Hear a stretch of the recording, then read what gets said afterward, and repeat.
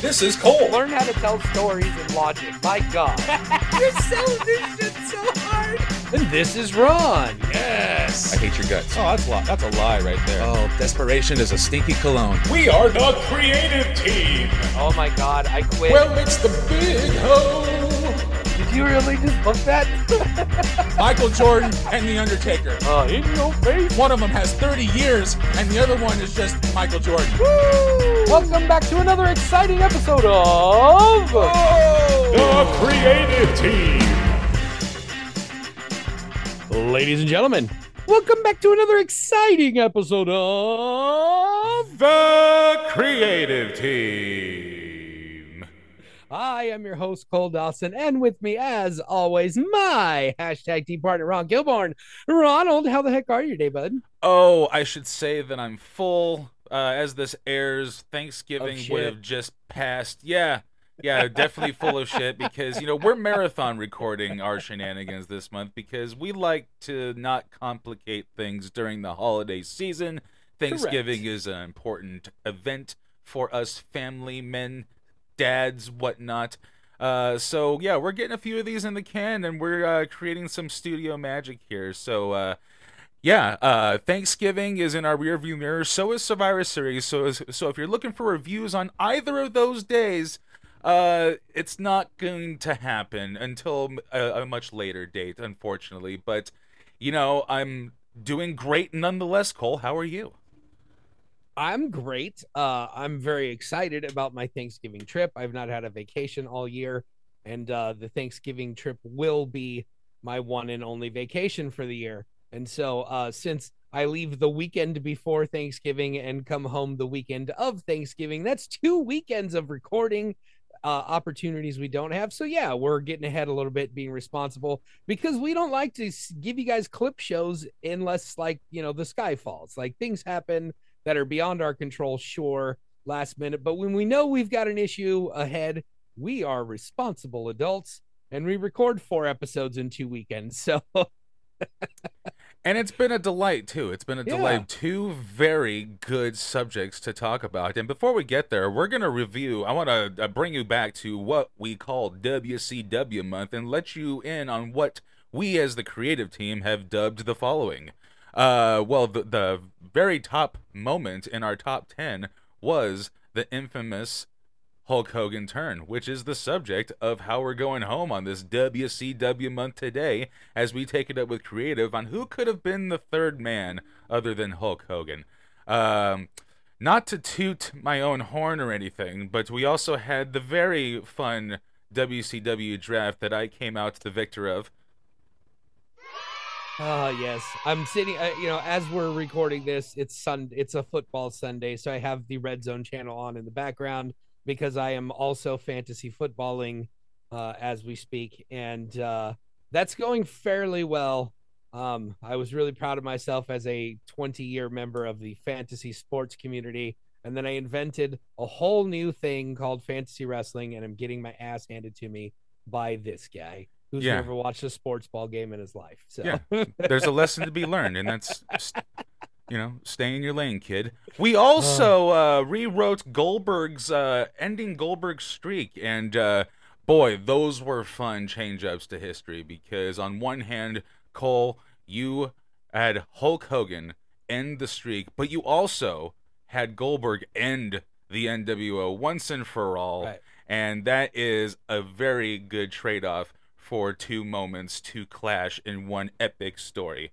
I rolled the dice and kept the undefeated streak going all the way up until WrestleMania 19 for Undertaker to defeat Goldberg. Is super impressive because you let WCW do all the heavy lifting and create a megastar only to bring him in to lose to the Undertaker. Like, it's the most Vince McMahon thing you've ever done. Absolutely, I fucking love it. He beat everybody else on the way, but hey, you got to make a guy on your way out, and that's a way to make Undertaker's streak instead of just randomly talking about it. I just think it's funny. Like, I wish I'd love to be in the room, you pitching that to Vince McMahon. Oh, we got Goldberg. He's got that streak going. I was like, yeah, but that didn't happen on our TV. Nobody knows who Goldberg is. He's What got to if- lose to fucking Triple H. But what if we use that stat to our advantage? Shit, even have Goldberg take the title off Trips on the way to that Taker match. I would have gladly had that be the heavyweight title match, other than the racist Triple H Booker T match. Yeah, that was pretty terrible. It's just funny because I was watching or listening to Mick Foley this week, and I'm pretty sure it's just like a remastered rerun of old episodes because I don't know that he's recorded any new episodes in months. But it was going over his debut in WWF when he came in. Vince for a long time had been going, Cactus Jack will never set foot in my ring, pal. And then, Bruce and JR and Corny just beat Vince over the head nonstop with Cactus Jack until he finally brought him in, basically just to embarrass Jim Ross and make him feel bad, and let him know you're going to know what it feels like to have your heart broken by a superstar kind of thing. And then, of course, Mick Foley turns out to be one of the biggest stars in the history of the business, as any person with eyes who actually watched wrestling knew was going to happen. But he talks about the meeting with Vince and Vince's ideas. Mason the Mutilator. We've had a trash man. We've had a clown, but we've never had a mutilator. And and he's like, how about Mankind the Mutilator? And then I can cut these cool promos talking about the plight of mankind and the future of mankind. And it has a double entendre. And Vince was like, I like it. And then Vince liked it so much he just dropped the mutilator part, and we just got Mankind, and the rest is history. Like, it's one of the best stories ever. Like, Vince used to have a reasonable head on his shoulders, Yeah, or it's just good to speak up. Yeah, sometimes. Yeah, and well, we also have the podcast of John Moxley talking about his Dean Ambrose adventure WWE. So there's that part.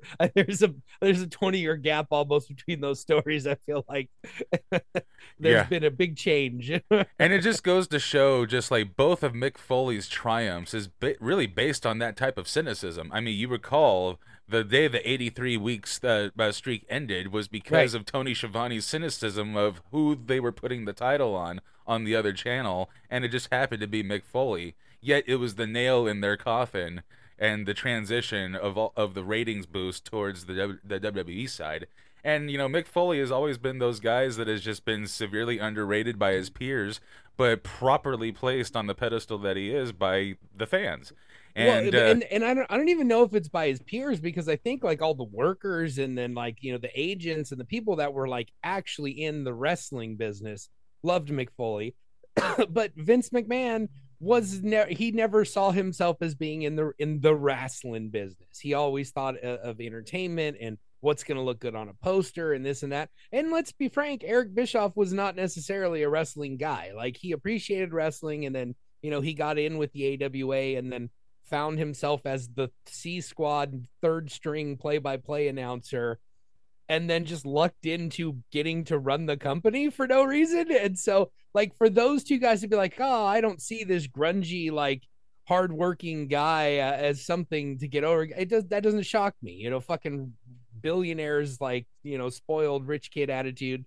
Of course they don't like Cactus Jack, but in the real world, us real guys, Cactus Jack is near and dear as it gets.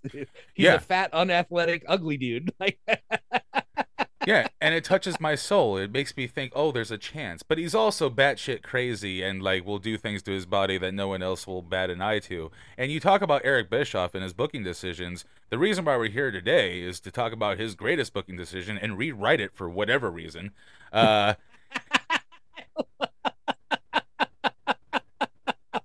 And yes, we're gonna deliver you an idea that's not as good as what they actually did for once. Absolutely, it's a creative challenge, and I like to be challenged, and it's really fun to talk about this. Especially, we've already deemed this as the top moment in WCW history, because it's probably the most important moment, the most important turn if you really love the babyface heel dynamic of the business. One of the greatest baby faces in the world of professional wrestling turned his back on the audience in epic fashion, trash in the ring. His longtime like on-screen partner, Mean Gene Okerlund, absolutely disgusted. It's an atmosphere that if you love Heat, this is the this is the chef's kiss of all chef's kiss of Heat, brother. Mm-hmm. And just it's something that will never be replicated again. And the fact that we're attempting to rewrite this history is a bit sacrilege in the wrestling business, but it's going to be a fun exercise, and I can't wait to see what we come up with. It's funny too because it's this is kind of the thing that really kicked off what became the Attitude Era. And it's just kind of funny that an old school super wrestling angle was the thing that kicked off the wrestling business into the next era. And then like Stone Cold Steve Austin being a total shit heel, making him a babyface somehow because it's 1996. Like that's what kicked off WWF's rise. So it's like so funny that these two things rub up against each other. And it was such an interesting era to be a wrestling fan. Oh yeah, business changed forever in this little 2-year period. absolutely. And like there's a reason why no one was able to compete with Vince, because the knock on him was he's the entertainment guy, and it wasn't up until Eric Bischoff came into play, who's also another entertainment guy, not really a student of the wrestling business, but a student and an influencer in the entertainment world, and he took a lot of the entertainment influences and applied them to a dynamic that he didn't really know what to do with.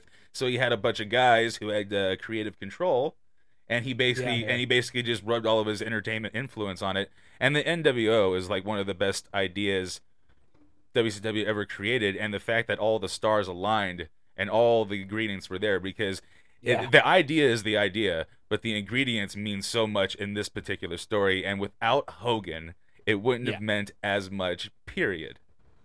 Yes. So now that we've set up this impossible task we have here to make to just ruin this perfect execution, this perfect gimmick, maybe honestly the greatest angle of all time. I mean, it's right up there. There's only a handful of other things that you can put up right up here with this who's the third man and the execution of this. Like, this is right up there with the double turn with Brett in Austin. This is Funk pile driving Flair on the table. This is magic right here. So let's fuck it up.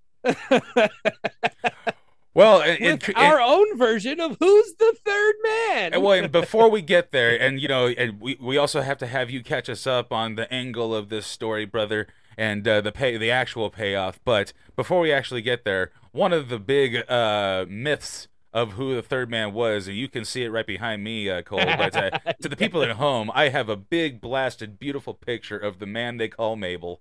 And I know that's not what they refer to him as, but I just I stole it from Vader. But man on a mission, Mabel right behind me, who was it an observer rumor by Dave Meltzer saying that Mabel was going to possibly be the third man of this faction? Yes. So when they started running this third man gimmick, there were lots of rumors and names going around. Davey Boy was mentioned, but one of the rumors that actually got a lot of consternation, basically, because our friend Conrad Thompson read Bruce on the air, to Eric Bischoff on the air about how it was the strongest candidate, that people really thought it was going to be Mabel from Men on a Mission. That was going to be the third man. And Eric Bischoff went on about a 30-minute tirade about how fucking dumb and pathetic Dave Meltzer is and full of shit and all of that. And it's one of the most entertaining things ever. So but let's picture that though. Picture that though. Like, can you imagine just like Mabel walking down? First of all, it's just like, who gives a shit? And yes, and then to see him standing in the center of Kevin Nash and Scott Hall cutting that promo, it's like, is he gonna end with whoop, there it is? Yeah, this is way before Viscera, so it's like not even the badass version of him came into play yet, so we would just get the Mabel reference. Would he be the king? Yeah. Would he be King Yes. Mabel? Yes, yeah, King, whatever they're gonna call him because they can't call him Mabel. Would Oscar be with him? That would have been fun. Oh my gosh. NWO with Oscar doing raps to the ring for them. Yes, and the other more likely rumor of the bunch was the fact that Sting was slotted to be in this slot just up until Hogan finally agreed the day before, brother. If you want to believe the legend that is the story of the acceptance of the angle by Mr. Hogan. But yeah, Sting would have been a good choice. I don't know if it would have meant as much in the long term. No, there's no way. I mean, yeah, dude, it's kind of funny. The more I really look at Sting and his career, and I listen to like his promos and watch his matches, like this dude is the best Tito Santana has. Like, I mean, Sting might be the most, like, the least skilled, mad over tippy top guy in the history of ever. Yeah, if we're being honest. And so, no, him turning heel, I don't think would have. It definitely wouldn't have had the same gravitas as Hogan. Like, Sting was over, but not Hogan over. Like, like Sting was always on a second level. The thing is, like, Sting's popularity has just never waned for his entire 40-year career now. He's just stayed there. Like, he's like that next guy. He's not the guy, but he's like the next guy, and he's just stayed there. And even now that he's working basically tag matches once or a couple times a year, he's still as over as he's ever been. And like he's just been consistent for 40 years, and I think he's climbed up the list of greatness just because he hasn't dropped a beat. Like, he's still the same wrestler almost. Yeah, now, I mean, he's still jumping off of balconies, doing shit. There's something to that, though. There's something to that. He's never, ever had go-away heat. He's always had icon status heat. He's always been universally loved. You know, there may be some purists out there that think he's overrated, but it's just, when he comes out there, it's undeniable. Like, you know, the crowd is going apeshit. It's a well-earned respect, and the mystique that was built for him at WCW is a big reason for that. You know, it's he had such a great run as the big baby face, but then when he donned that crow outfit, it was like a whole another chapter of his legacy. And he's been so prevalent in his career that he's been riding the coattails of that from then on. Never once has he gone back to Surfer Sting in the ring. He'll do it for a podcast meet and greet, but I think on the way to Revolution, I know we're going off on a Sting tangent here, That's but okay. It'd be great if he did a Surfer Sting match just once. Get that blonde hair going. Yeah, and Tony Khan's the kind of guy I think that might make that happen. You know, we don't know what Flair's going to add to the equation either. I feel like there's another fucking Flair match coming. I feel it, and you know, it is what it is. But I could see just like maybe a one-time throwback deal, Sting tagging with Flair, and he dons the old school Surfer Sting, at least face paint. I don't think he's going to cut his hair and dye it blonde for a one-off, but you know. Last man standing match with defibrillators at ringside. I mean, probably a 6-man tag, but you know. Jesus. Oh. I don't think it'll be a singles match, you know, one-on-one. Yeah, it'll be 6-man tag. It'll be Flair and his nurses versus Sting and his nurses. 8-person mixed tag. Oh my goodness. We kid. It'll be great. Boy, where do we go from here? There was something else I wanted to touch on this angle, because let's get to our stories. How about that? All right. Sounds good. So, well, you have been giggly all week about your angle, so I think it's only fair that I go first, because I don't think I put as much thought as you did into this, so I am just going to get after it.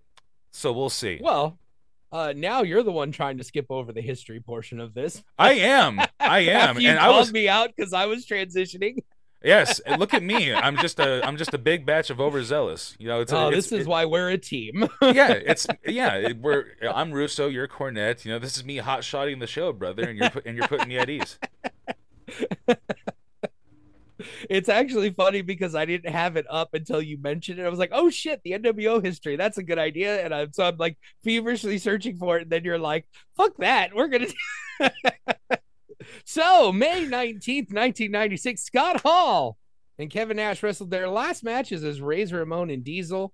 And on May 27th, Scott Hall made his appearance mid-match, walks through the audience dressed in street clothes and grabs the mic and informs everyone that we all know who they are, or we know who he is, but we don't know why he's here, and he's not coming alone. So just beautiful fucking, like, oh my God, I miss angles like this. The guy came out there, grabbed a mic, he talked for 2 fucking minutes and moved on and let everyone think about it for a week. Oh my God. Why can't we do this anymore? Why does every angle have to be 30 minutes and they do 3 of the angles to build up to the story? Like, anyway. It's an ADD world. But also in this speech, he goes, you want a war. That's exactly what we're bringing to WCW. So they had the brilliant idea here of doing their own invasion angle is basically what it is. This is brilliant stuff by Eric Bischoff. This was all his idea. Absolutely. And then, Scott Hall, a lot of guys put their little touches on this and made it work. It's so good. And then Scott Hall comes out, says he's got a big surprise for him leading up to this. Here comes Nash. So we've got Hall and Nash. We learned about adjectives. So now they're really pushing the story that WWF is invading WCW without saying that, because they couldn't, because that's not what was happening. There were lawsuits. It was great time, was had by all. And this also led to the fake Razor and fake Diesel on WWF television, which was just atrocious and hilarious. I don't know what they were doing. And could play into our stories today. Could. Very much could.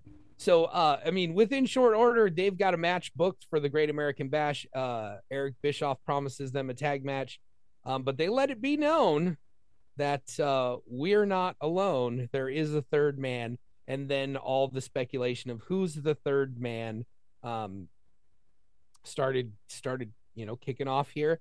And so Bischoff, they power bombed Eric Bischoff through a table, which is very nice. They made a lot of problems for WCW. And which, by the way, I'm sorry to stop you, but the whole power bombing Eric Bischoff thing, that was huge. That was way before the Austin Stunner to Vince. And so, like, that type of, like, physicality on any, like, authority figure was so crazy to see, especially for, like, 12. I was fucking 10 at the time. I was 10 at the time. Yeah, that's true, because I didn't see any of this shit when it happened in real time. Like, I saw all of it, but it was later on, and it's after, we've been through all that shit with Austin and everything. So you're right. It doesn't get the credit it deserves. Like, Bischoff really doesn't get a lot of credit that he deserves for this 2 or 3 year period in general. But yeah, to be attacking an authority figure on television, that never, we did see Vader do a Vader bomb to Gorilla Monsoon. This was before that. Yeah, Vader hadn't done that yet. They did it maybe months after, but this is probably what inspired it. Yeah. So yeah, there were always times, like even in the territory days, where like Bill Watts was in charge, and every once in a while someone would blow up to him and he'd have to go put them in their place, but he's the booker, so he always won. But like the Office had always been the babyface in the history of the wrestling business. Like, there was never an evil owner, an evil president. The booker guy was always for the company, and the company was always the babyface.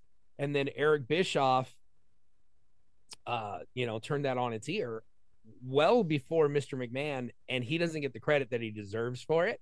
And so it's good that we're talking about this.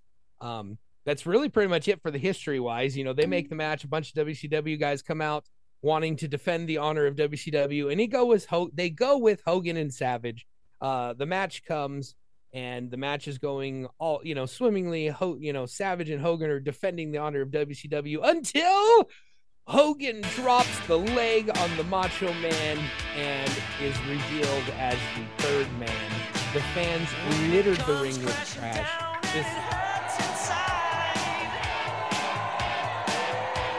Good times. good to me. So, yeah.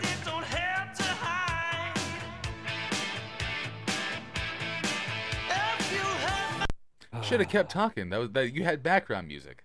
The problem is, like, it doesn't come through so I can hear. Like, I heard it start and then I couldn't hear it after that, so then it's just like I could be talking because you can edit this and it's all fine, but at the same time I'm like, nah. But anyway, that's all getting edited out. So anyway, yeah, so Hogan, the third man, the fans lost their shit, threw a bunch of trash, near riotous atmosphere, and this kicked off the ratings war that was won by WCW for 83 weeks. So, I mean, this is a huge storyline. It's a huge angle.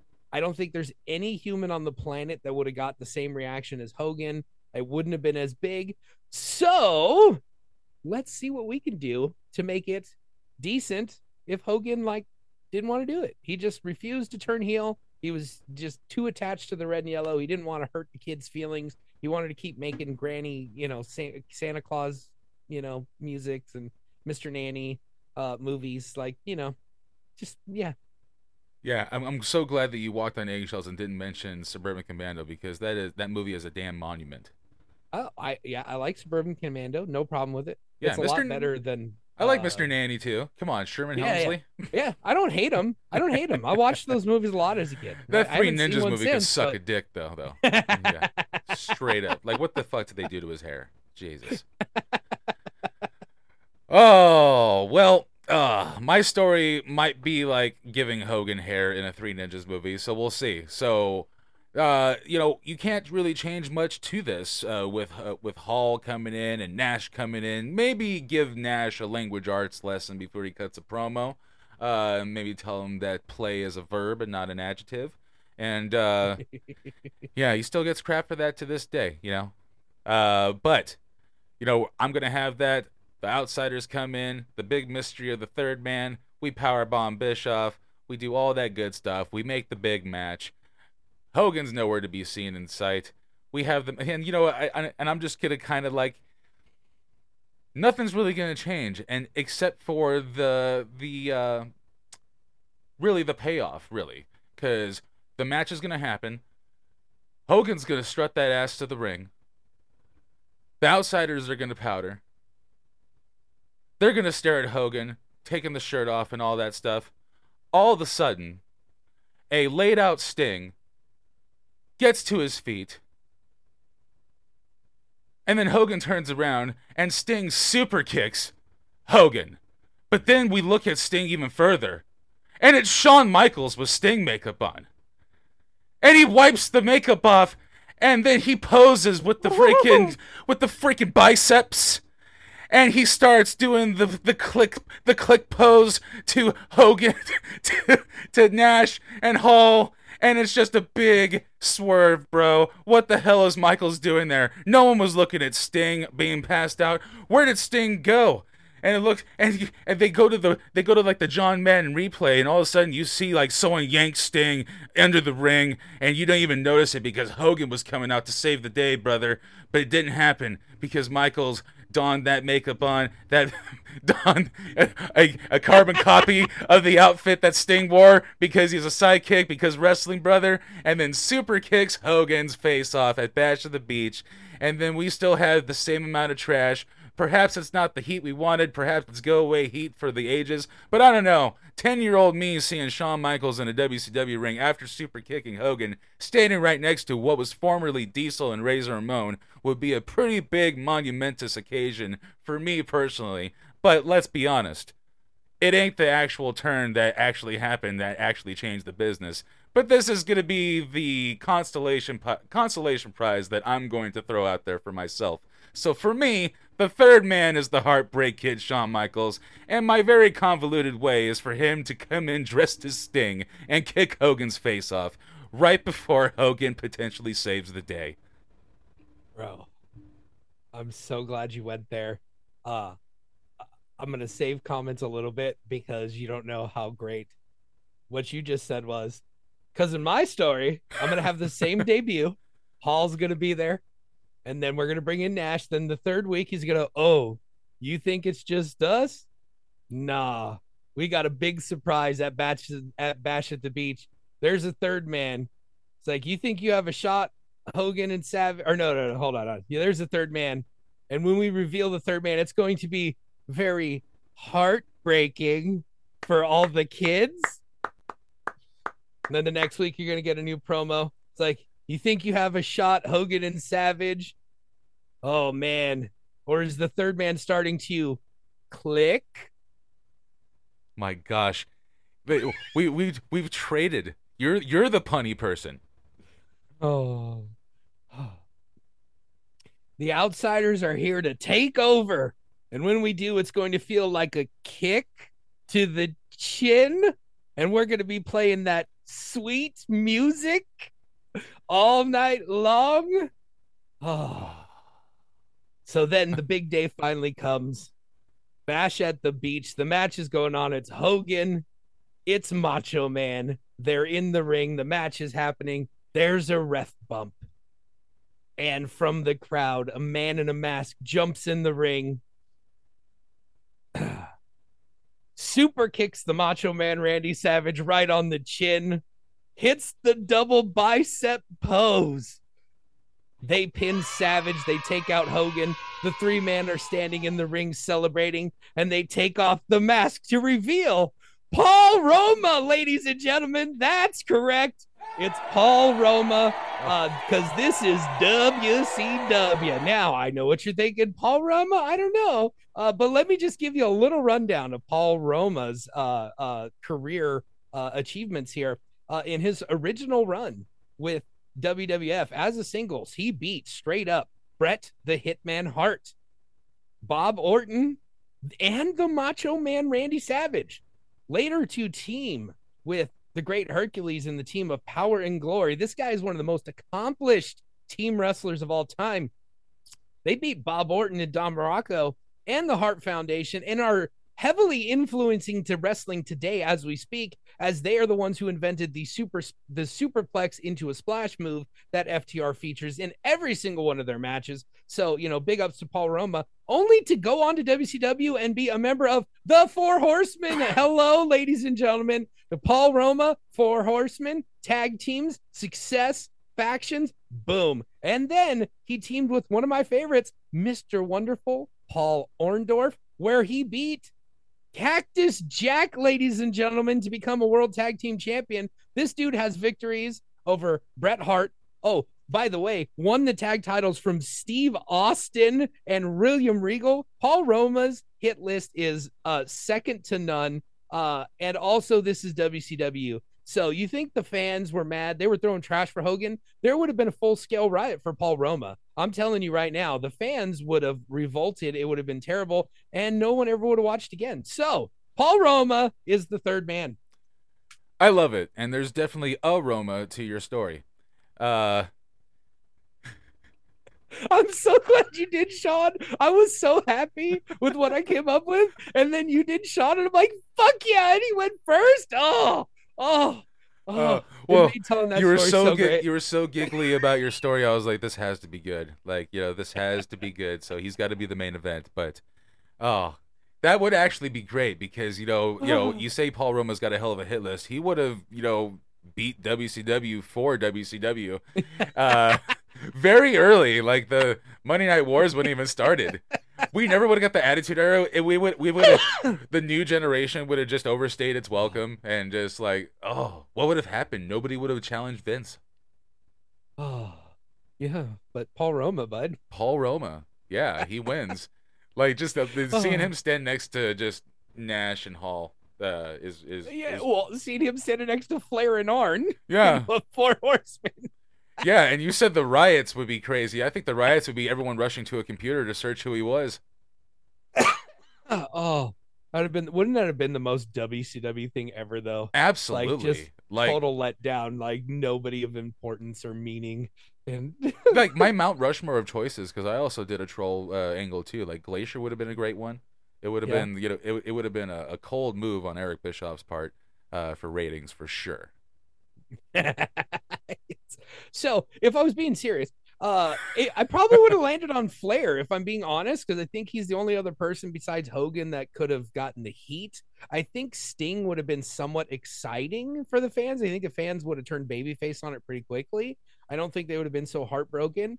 And I feel like if they brought Shawn or Brett or someone from WCW, the fans also would have popped for it instead of healing on it. Yeah. I think I mean really like Savage maybe could have turned heel on Hogan and it would have meant a little bit, but like I feel like Savage or Flair were the only people that could have gotten heat for it. It had to come from within the company to get the real heat. Yeah, Hogan was the absolute best choice. It's what the industry needed. You know, every other choice you had, they've turned heel before. We've seen a heel Macho Man. So to see like the new blood from the company that just came over align with the perceived babyface that put that company on the tippy top map is what holds that angle together. And anybody else but Hogan just would have been less than, and that's not a knock on anybody, it's just fact. No, it's just the truth. It's just the truth. Like even you and I worship Bret Hart. It would have meant nothing with Bret Hart. It wouldn't. And it would have been awesome. It would have been awesome, but it wouldn't hit as much as Hogan.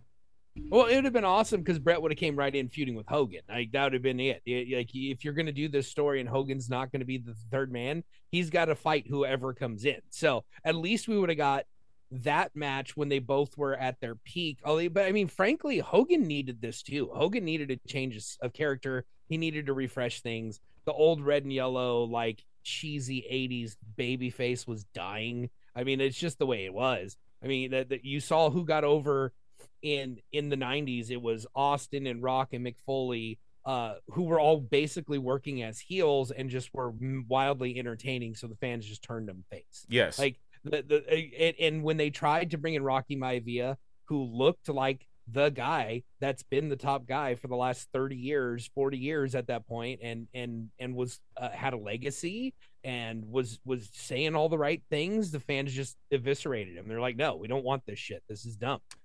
Like, we're done with this cookie cutter babyface bullshit. Yeah, and this, I know my idea was quick and bullet pointed, but it's really fun. It's a really fun exercise to think about if you want to dive into the possibilities of Shawn Michaels being in WCW in 97, 98.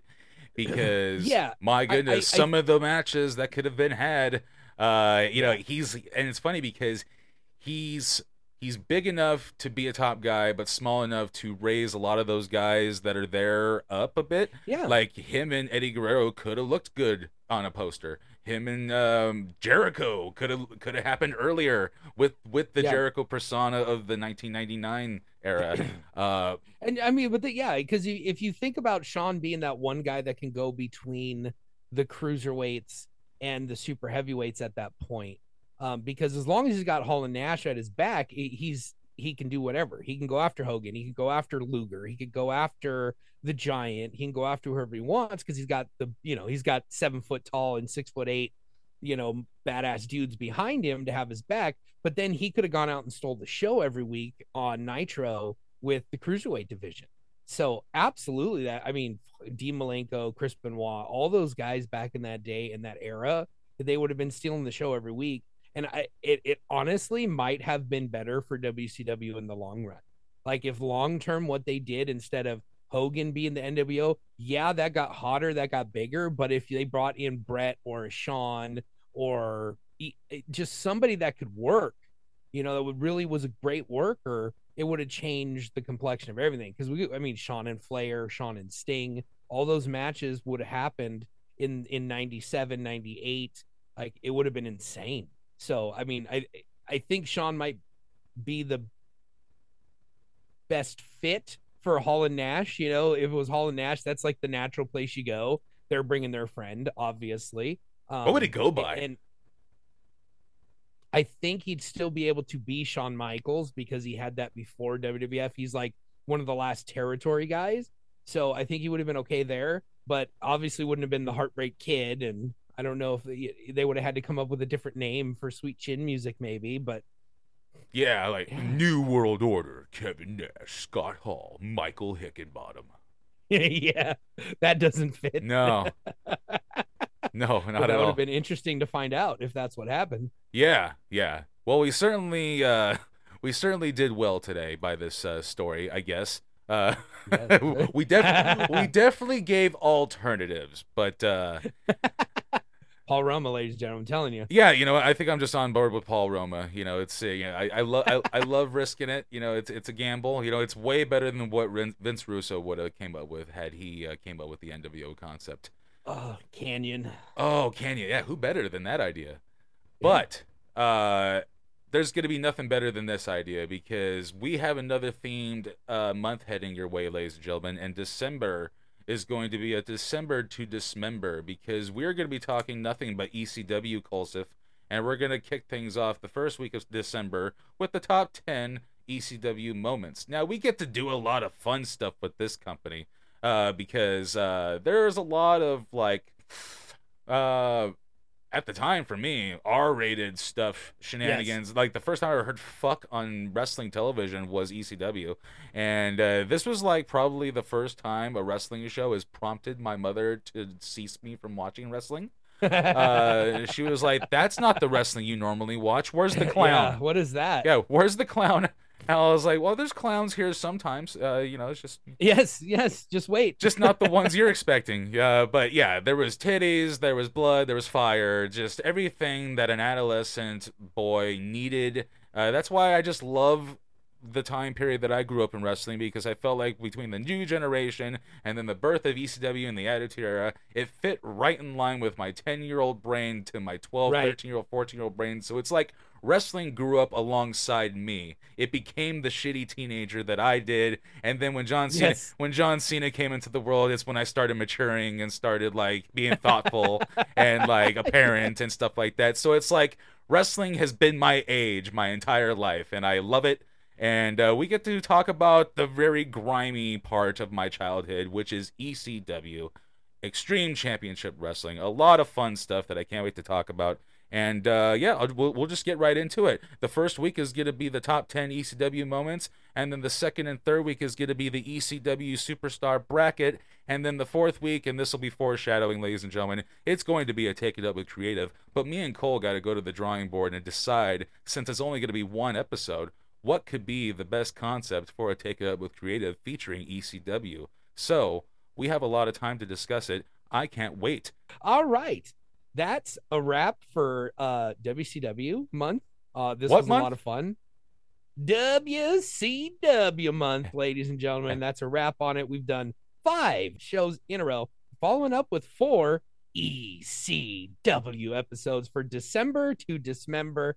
For Ron Kilborn, I am your host, Cole Dawson, saying thank you, we love you, and good night. Mwah. Thanks for listening. Find us on Instagram and Twitter at Creative Team Pod, or just the Creative Team on Facebook. Follow Cole Dawson on Twitter and Instagram at Cole2130, and follow yours truly at Ron_Kilborn. We'll see you next week on another episode of The Creative Team.